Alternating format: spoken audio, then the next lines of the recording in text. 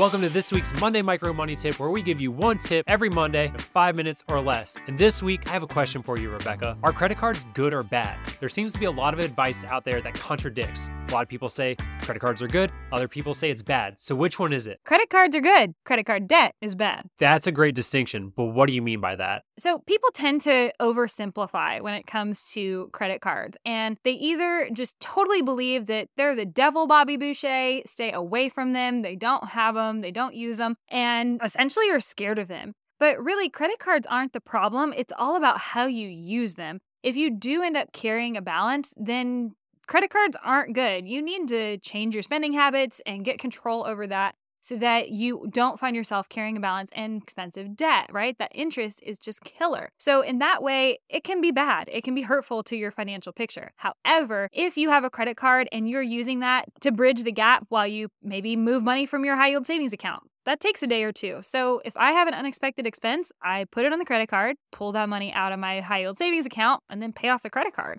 So it helps me bridge that gap. But regardless of how I'm using it, if I'm paying that balance off every month, then I really have only to gain, because credit cards these days have great benefits. There's all the different points back, cash back that you can get, miles, discount, and even certain types of insurance. So there's a lot of benefits that credit cards have when you're using them correctly. When they become bad, honestly, it's user error. So yeah, it really comes down to how I'm using my credit card. So if I'm using my credit card and I pay the balance off each and every month, I get to enjoy all the benefits. But if I actually am carrying a balance, then those benefits cost me money and interest, and it's really not worth it at all. Yeah, so if you've ever wondered, should I have a credit card? The answer all comes back to your spending habits. Do you have control over your spending habits? Do you have an intentional plan for how you're going to use this? And are you following through? Are you doing things like tracking all of your expenses on your credit card in your budget so that you make sure that you're not spending more than you make? That's how you end up carrying a balance, owing interest, and now the credit card's bad. But a credit card can also be incredibly useful for building your credit. I mean, it's not everything when it comes to your credit score. Your credit score is a mix of different types of loans, but one of the best ways to build your credit is to have a credit card account, get it early, because you don't need as much capital as other things like buying a house. You don't have to go into a ton of debt like student loans. Their history of credit is really important. A mix of credit is really important. And making consistent payments on time, really important. Credit cards make it really easy to do that. So if you can have the right habits, using a credit card not only have benefits in the form of points, etc., but it can help you build your credit, which in this day and age, you really do need if you want to do something like buy a house and not have to pay for it in cash, or even get a car and not have an extremely high interest rate. There's a lot of benefits to using a credit card right. So that's the good side of having a credit card. But what if I'm carrying a balance on my credit card? What should I do? Until you can get your habits under control, you should stop using your credit card and really just focus on making your payments every month on time and starting to work on a strategy to pay that debt off. Your debt strategy should include more than just your credit cards. It should be all of your debt and making a strategy that's very informed.